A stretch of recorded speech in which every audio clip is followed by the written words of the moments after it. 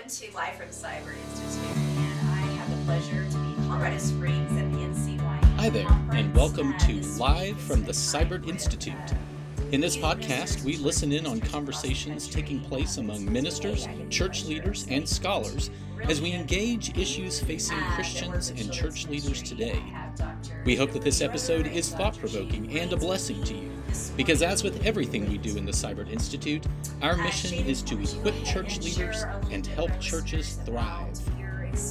Today's episode features a conversation between Ashley Lankford, our online content manager in the Cyber Institute, and Dr. Jennifer Schroeder and Dr. Shannon Rains. Jennifer serves ACU as the Summit Director and the Director of the Center for Women in Christian Ministry, in addition to teaching in the Department of Bible Missions and Ministry.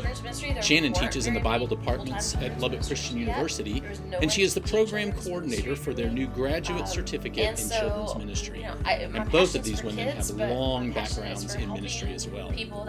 After you listen, make sure to follow our podcast so that you get all the latest episodes from your podcast platform of choice. Let's get started.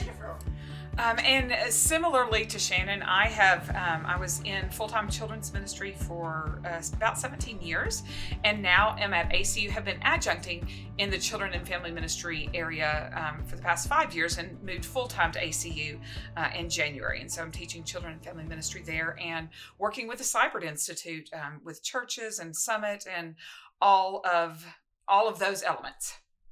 Thank you, ladies. Today, I'd love to hear from y'all some of the challenges that you think children's ministers are facing today. I know there's a lot, but just some of the top ones that are really every children's minister is fighting. Okay, Jennifer pointed at me, so but we agree on so much. So everything that each of us say, I know we're going to be saying yes, that too. Mm-hmm. But I always just start with understanding what children's ministry even is, and that it's about spiritual formation of children and not just education of children. We want biblical literacy. That's super important. It's super important for kids to know how to use their Bibles, to know the story of God. But it's even more important for them to be spiritually formed in a way that they know what it means to be a disciple, one that walks with Jesus as closely as possible. And that becomes one of the biggest tensions that we face as children's ministers in churches. If we've been formed in that vision of children's ministry, and the rest of the church is still kind of more steeped in education ministry of children. And so that creates some tensions, and really it's just kind of two different vocabularies, and it's kind of hard for a while to get everybody on the same page. It's a leadership challenge for most children's ministers. Yeah, I would agree with every bit of that. And I won't take the easy way out and just say ditto and that be my answer, but I would agree with that completely. There's often a disconnect that exists in imagining really a full picture of what children's ministry is. So one of the big challenges, I think, that we both see, that we both faced, I would say in different times throughout our career, but also that we see our students facing is our churches not necessarily having that full picture of what children's ministry is. Yes, it is Sunday morning Bible class, but it's walking alongside families and parents in some of their most joyous and some of their most sorrow-filled moments. It is helping our children develop spiritual practices and their families develop spiritual habits and practices that lead to a lifelong embedded faith. And so when the children's minister is working to create this full picture, and perhaps there's a disconnect, and I think you described it as a tension, which I think is a great way to say it, between maybe perhaps the way leadership or the church as a whole sees children's ministry and the vision, the theological foundation of children's ministry in the eye of the children's minister, that can lead to some challenging moments that have to be navigated. And part of the problem is we don't understand what it means to be a disciple ourselves as adults and as parents and sometimes as leaders. We've used some discipleship language like, go come to Jesus, be baptized, and just keep doing what Jesus did. But it's more of that lifestyle. Like, how are we really immersing our life in the life of Christ and allowing that to shape us? And that's language that's foreign to most parents. Mm-hmm. It's foreign to a lot of the people in our pews. And so if we're trying to say children's ministry is about discipleship and spiritual formation and that all of life, and the people that is most responsible for a child. Their mom and dad or those that they live with in the home maybe are not comfortable with that language yet of spiritual formation, or maybe they're not really even disciples yet. Maybe they're believers, but they haven't quite learned how to submit their life completely as much as possible to the way of Jesus. We're not just educating the people teaching our kiddos. We're not just educating the kiddos or helping spiritually form the kiddos. It's about the parents. It's about the leaders. It's about the volunteers. It's a whole church thing. And then what happens a lot of times with children's ministries, we're seen as just the children's ministers. Those people over in the corner ministering to the kiddos that are not quite old enough to do anything important yet. And so here we have this large task in front of us that is about discipleship from birth to death. But our voices tend to be limited to a children's classroom with a couple of volunteers. And so that does create a lot of frustration for a lot of children's ministers, and I keep coming back to tension because I talk to a lot of children's ministers that are hurting and struggling at times. And often it's because they've shaped their vision around something that maybe a lot of members of the church don't quite understand yet where they're coming from. And I both hate that you brought in the word just, because it is such an accurate lead-in transition to this part of the conversation. And yet it is such a devaluing term that is often placed in front of children's ministry. It's just the children or just the children's minister.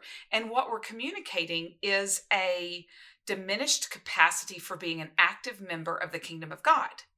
And our kids are not necessarily, yes, they are going to help drive the future of the church, but they're not the future of the church. They're the here and present now of the church. And we've got to start imagining the kingdom as a much fuller body of believers from birth to death, and see the value that each and every individual brings into this space of glorifying God and honoring God and walking in faith and developing faith. And I realize I'm about to rabbit hole one area, but that also then makes me think about the word reciprocity. And one of the things I talk with my students a lot about is it's a reciprocity between generations. It's not what are the older generations, the parents, the grandparents, the invested adults within the life of the faith community pouring into our children, but how are our children also shaping the adults within the community well? What can we learn from each other about what it means, to come back to your word, to be a disciple of Christ? I know how you feel about the word just. I set you up. I do hate that word. I do too. And it's funny because we find ourselves using it all the time, right? Yes. And if you listen to the conversations in the church, you hear that added often. And we even, as children's ministers, often diminish size. My NCYM brain's not working today. Ourselves by adding that, I'm just a children's minister at the church. He's the senior minister, or he's the person that gets up to get to preach, or he's the youth minister and he's out baptizing a whole bunch of teenagers.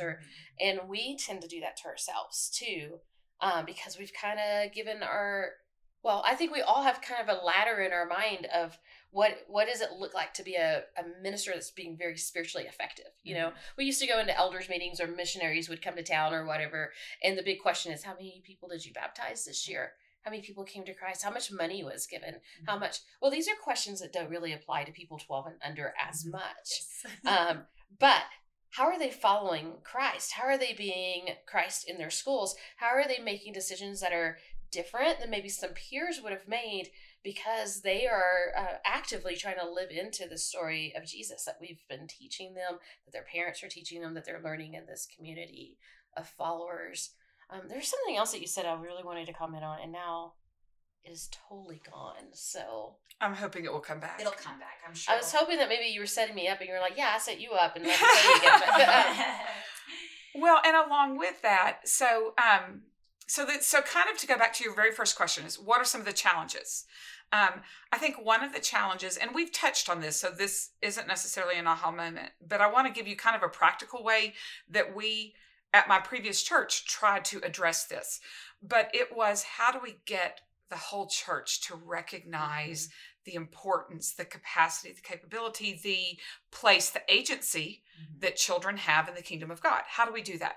Because in many churches, there's a narrative that unintentionally, but still does kind of other children within the scope of God's kingdom. And I know all of the people at my previous churches, and none of them ever approached ministry or the work I did with an intent toward that. It just was kind of a natural byproduct. And so what we decided to do was kind of essentially flip the script. We created a series of videos, and they were entitled, "Will You Walk With Me?" And it was this back and forth of some days I will be this for you and you will be this for me. And on other days, you will be this for me and I will be this for you. And it was this narrative of this child-adult relationship. And it kept coming back to this idea of, will you walk with me? It's not about what we're doing for our kids or to our kids. And those in the world of children's ministry are familiar with those prepositional to, for, with. It's how can we together grow in spiritual formation in our relationship with God. Yeah, I love that picture. We all often talk about being pilgrims on a journey together. You know, my family likes to go to Colorado every year, and it's my parents and us and then my kiddos. And if we're going up a mountain trail and we're hiking together, there's a bit of, we're doing this together because there may be a bear around the corner, or you may not know where you're going and you might get lost if you're not with us. Or you may need somebody's arm to hold on to when it's particularly steep. Or you might be me and trip over everything and could break anything at any second. Or I'm going to call out my daughter. My daughter managed to do that on a hiking trip this summer with some friends. And, you never know what's going to happen when you're on trail. Even if you have a map that kind of says this is what it should look like, you don't really know what's coming up. And it's like life. We have a map that kind of says this is what our life should look like. We all kind of enter into, different aspects of our life. I'm going to probably get married at this age and have this many kids, and they're going to grow up and they're going to make all straight A's and be completely healthy. And, you're already hearing all this stuff just between all three of us in this room that we're like, that's not exactly how mine ended up working out. I thought that at one point, but that's not how it worked out. So that's what a journey looks like. A journey looks like I have some kind of picture that's probably going to be unrealistic in the end. And I need people with me that as different things pop up, we're helping each other. Sometimes we need our kids to help us see that's not as complicated as it looks like, or that we just need to have some faith, or that we can have resilience and continue to try whenever we just want to give up. But kiddos that's just learned to walk, in the last few years knows what it's like to continue to try to do something, or learning to shoot baskets or swimming and getting to 200 yards instead of 25 yards. We don't always have that experience. It's easy for adults to quit, but our kids can speak into that really easily for us. So yeah, I think I remember you sent me those videos when you made them. I love that back and forth of it. I think that kind of practically, also here's an idea practically, go in on a Sunday morning, go into your church building, try to do that as someone that doesn't, it's hard to suspend belief, right? It's hard to suspend, here's my life experiences, but try to name those life experiences, put them over in a box and say, okay, if I'm like just the average person off the street that's really had no experience in a church, that don't really know what this children's ministry thing is or what it's like to live in community, walk in your church and see what it communicates to you. For example, when we did our research, I remember one of the children's ministers we talked to said that their church really did a good job about saying, we want children and adults to worship together, and they had all these great ideas for doing this so that they were community and equals and learning from one another. And then this person started naming out all the places in their church that you could see on a Sunday morning that told parents where they could take their kids as anywhere but here in the auditorium as community together. And he's like, so we were saying one thing and actively communicating to parents exactly opposite.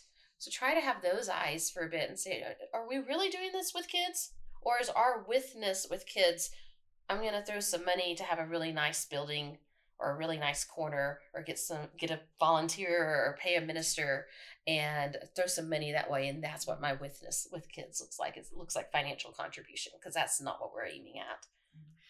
Yeah, and we struggle sometimes to imagine that proximity equals relationship. Let's place kids within the proximity of other adults. Mm-hmm. And that's relationship building. I've had the pleasure over the last few days of speaking to a number of ministers, and the resonating thread that has continued to come out of those conversations. And here's a little bit. I'm going to say, Shannon, I'm setting you up because I know your feelings on this topic as well, and they're all positive. But one of the threads I was hearing repeatedly was intergenerationality, relationship. The church has got to be better about relationship, and relationships amongst peers, but also relationships across generations. And sometimes churches fall into the habit of imagining that simply being in the proximity of each other is the same thing as forming impactful relationships. And so as churches, how do we do that? What's a great way to do that? And Shannon was touching on it a bit with this idea of, we want you here, we want you here, we want you here. But here is actually anywhere but exactly here. You can, if your child's loud, take them here. If your child's this, take them there. Well, I told this story recently to someone. I had one of my children really struggling with the idea of God. And she's young enough that I recognize where it's coming from, but just really kind of struggling with it. And then our church, totally apart and aside from even knowing this, asked her to be involved in something they were doing for the sheer value of her as a person, her as a member of the kingdom of God, her voice. And that changed everything. Mm-hmm. And so what I was hearing from some of the ministers I had been visiting with over the last few days is, how do we do that better? How do we make our church a place where we are intentionally creating space for young and old to come together, to worship together, to grow together, to laugh together, to mourn together, to find their place within the expansive kingdom of God? Yeah, I kind of just want to say well said and just leave it. Even though you're like, I'm setting you up, but you said that so well. I think the image that's coming to mind as you're talking, just to maybe help those that's not involved in children's ministry, have another image, and you gave a beautiful one, and I also remember seeing that video of your daughter doing that. But just look around on a Sunday morning. What are the kids doing? I've worked in worship at churches that say we're very kid friendly and we very much want our kids in worship and we want to involve them. Okay, well now look around. If you're a preaching minister, or if you're a deacon that's leading some of these things, because us as children's ministers can call attention to this all day long, but we don't get to make these decisions. Mm-hmm. So look around on a Sunday morning. Where are they on your worship order? Where are those children's voices? What are they doing? What are you telling your parents that kids need to be doing while they're in the auditorium? Is it enough to say we want intergenerational worship and to stop there just because we have kids and adults in the same space? Because often that's what happens, is we say we want intergenerational things, but we stop way short of intentionality, and that's what you're pointing towards. We put them all in the same space, and we're like, woohoo, look at us, we did something intergenerational. And what we really did was bring kids into a space and said, sit over here and act like a grown-up. Well, they're not a grown-up yet, and if God wanted us all to skip the kid stage and just be grown-ups, God would have created us to do that. Even God goes through that process of growing up. As Jesus, as God is here, fully human in our midst, didn't choose to skip that step, chose to live into that step. So what does it look like really to bring those kids into a Sunday morning? Where are they? What are they doing? And if they're sitting in a corner doing a children's worship bulletin and we're trying our best not to disturb the people around us, you're not truly intergenerational. You've allowed kids into an adult space. Right. This is really hard for the church because this requires a majority of the people in these spaces to have to change the way they do things. And that's hard. And I know it's hard. I know it's hard for leaders. I know it's hard for those that don't have the little ones. They're like, now I'm having to do something a little different, or it's not going to be perfect, or I have noise around me and I can't hear because of the noise or the kick in the back of my seat. It's a mindset shift. and it has to be led by more than just the children's minister. And I think I do mean just at that point. Yeah. And often, really, in a lot of our churches, children's ministers are women. And a lot of the churches, a lot of the people that may listen to this podcast, the women aren't going to have very much of a voice in that public space. I hope that's different in some of these churches. But if they don't, that means every single male that does have a voice in that space has to be able to talk about, this is why we have children in this space. This is why we worship intergenerationally.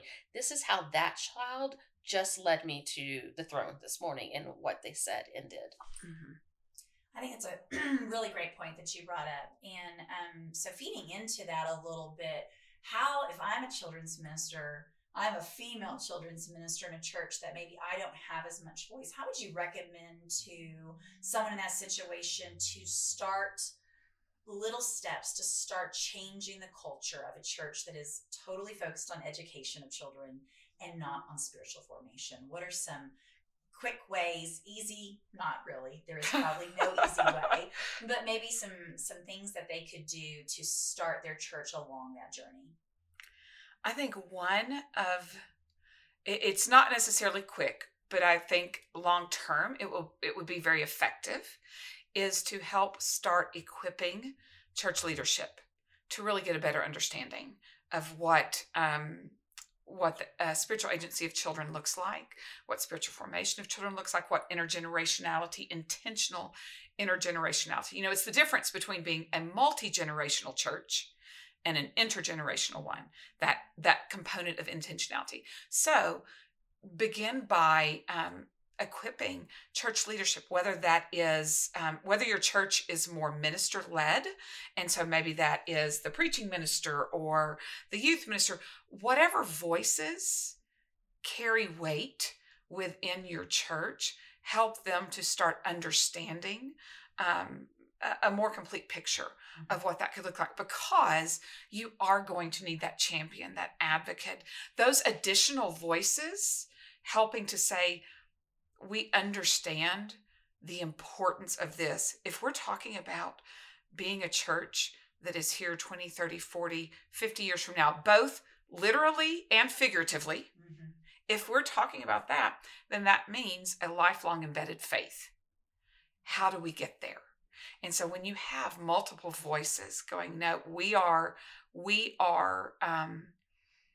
intent on this being a key identity marker in who we are, then that helps start changing that culture. What would you add to that? Yeah, no, that was really good. I think the multiple voices is super important. Even if we were at a church where we could get up and do whatever we wanted on a Sunday morning and talk to the church members about what it looks like to include kids, or just maybe a better way to say is just do that. Like, this is our church culture and this is just how we do things. Even if I could do that every single Sunday morning, that's not nearly as effective as if we were all doing that, right? Every single person that comes up to the microphone on a Sunday morning somehow recognizes that there's young and old in this room. And I often tell my students, I'm like, as passionate as I am about making sure we don't marginalize children, I'm just about as passionate about not marginalizing the people on the other end of their life stage. Yes. Because we have done that. Yes. Because what we've really tried to do is make the people in the middle happy. True. And so we have to look at it, not just are these young people's voices, these 18 and under's voices, where are our 70 and 89-year-old voices? Have we given them a way to help us shape our faith, to lead us, to speak into it? When we're thinking about everyone and being inclusive of everyone, it becomes so much easier to be truly intergenerational, right? To really be able to create this community that all are valued. And in researching, so my other research when I'm not doing children's ministry stuff is women in the church. And specifically with one particular church that's changed their policies on what women can do, and then learning from their experiences about how do women feel whenever this changed, how do the elders feel, those kinds of things, qualitative study stuff. One of the things that kind of keeps bubbling up to the surface as I have those conversations is that the more that the women's voices were elevated, so were the younger people's voices elevated. People in the pew started thinking about who else isn't here. What other voice isn't getting up front that often? Who else are we missing? And so I think sometimes just looking at that one marginalized group and say, what am I going to do for this group, helps us look at the church as a whole and be able to elevate other voices. And the beauty that exists in that multiplicity of voices. I mean, that's truly on earth as it is in heaven. I mean, that's truly revelation lived out in our churches. And that's what we want. We want that multiplicity of voices on earth as it is in heaven. Well, thank you, ladies. This has been encouraging to me, and hopefully, as people are listening, and hopefully some church leaders listen to this podcast and think, "Oh, are we really doing our job to have a lifelong faith in our church and our children?" Thank you so much for y'all's time and your wisdom, and thank you so much for being trailblazers in a field that has not always been easy as a female, and not always easy working with the other populations. We appreciate y'all's heart and training the next generation of children's ministers that are going to go out and work with for generations to come. Thank you. Yeah. Thanks for listening today to Live from the Seibert Institute. We would love to connect with you on our social media channels, and you can always find all of our various resources at our website, seibertinstitute.org. If you haven't done so yet, make sure to subscribe and follow this podcast on your platform of choice, then share it with your friends. Until next time, may God bless you in all that you do.